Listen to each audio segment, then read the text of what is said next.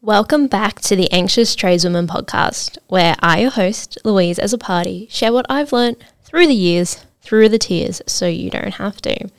This episode 25, we're going to be talking about reporting harassment. Sexual harassment, any type of harassment that you might be coming across. So this is for men, women, non-binary people, whatever situation you're in, you can use this to report something that is happening to you. I would like to thank this episode's supporter, J9. I'll talk a little bit more about them later. So reporting harassment is something that we can need to do sometimes. We can be in a situation, whether we work for a large business and we're reporting it to a formal HR, or a smaller business where we might be reporting it to our supervisor or directly to our boss. When we're in a large company, it can be a bit more formal, so I'm going to specify that. When we're in a smaller company, reporting harassment can be a little bit more along the lines of having difficult conversations like we talk about in episode 9. But you can take these things and incorporate them into the difficult conversations if you are doing this in a small business. So in a large business, if you're reporting formally, typically you'll be reporting to a HR person who may not know anyone in the team, and they just have a process to follow. They need to investigate, they need to hold people accountable, they need to give out warnings, they need to sack people. Generally, that's how it goes. And if you are in a position where you're thinking of reporting harassment, the first step that I want you to do is to get some type of support.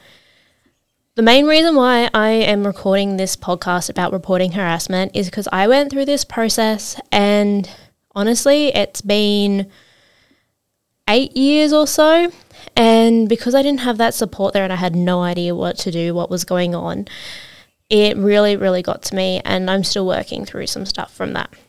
Through the investigation process, it can be very formalised, and there's lots of questions.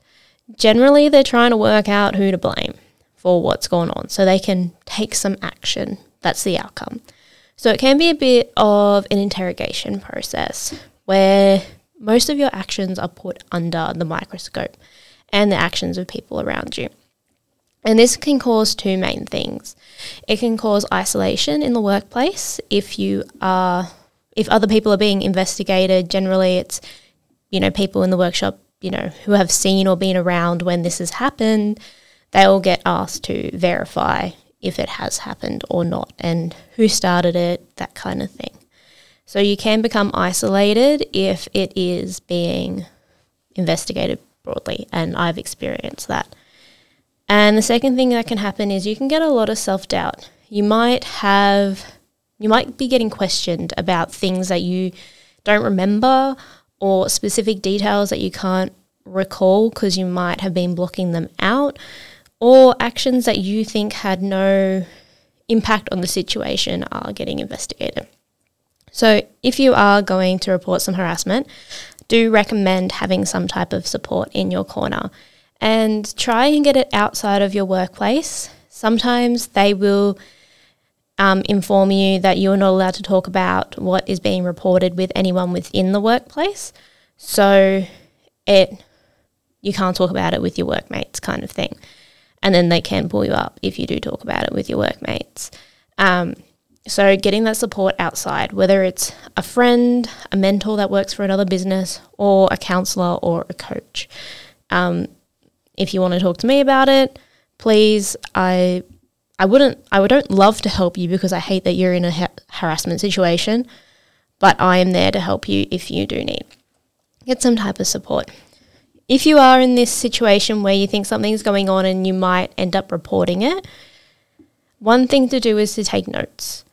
Take notes on who was there, what was said, what your reaction was, and have dates and times there. This is the type of information that they'll be asking for during your reporting. And to have that there, easy to recall, in writing, can really, really help out any pressure that you have going on in the situation. It takes that pressure off you remembering what needs to be done. All right. So two main things. If you're going to report harassment, remember to get some type of support formal or informal, have someone there to help you process what is happening through the situation. And 2, take notes. It will make the process so much easier when you are reporting. It can feel very daunting and intense depending on the situation. So having those notes there will help you recall information. Sometimes after the investigation happens, and if somebody does get fired, asked to leave, written warnings are handed out, then that can influence the workplace dynamic. And if you've gone through this process, there is no shame in finding a new workplace afterwards, no matter what the outcome is if you find that you are uncomfortable at work. This can particularly impact apprentices because you are in a vital learning time where you are relying on other people to share information with you. And if people aren't, then it makes it difficult. So some people have beliefs that they want to be loyal to a workplace and stay at a workplace, but that's not necessarily the case. That if you're not learning, you can move on no matter what the cause is, whether you have reported or the person who's supposed to be training you is just not that good at training you. You are allowed to move workplace. Sometimes if we're in a situation like this, we can feel like our quote-unquote reputation has been damaged, no matter what side or no matter the outcome of the reporting of the harassment.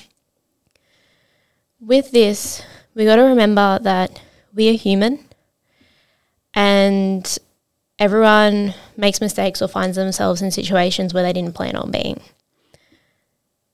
We can, sometimes it feels like the industry is really small and everyone knows everyone, but it's bigger than you think. A lot of people have been in a situation like this, both sides, and all it takes is one yes for people to take you on. After I had my situation, I thought nobody would ever want to employ me again.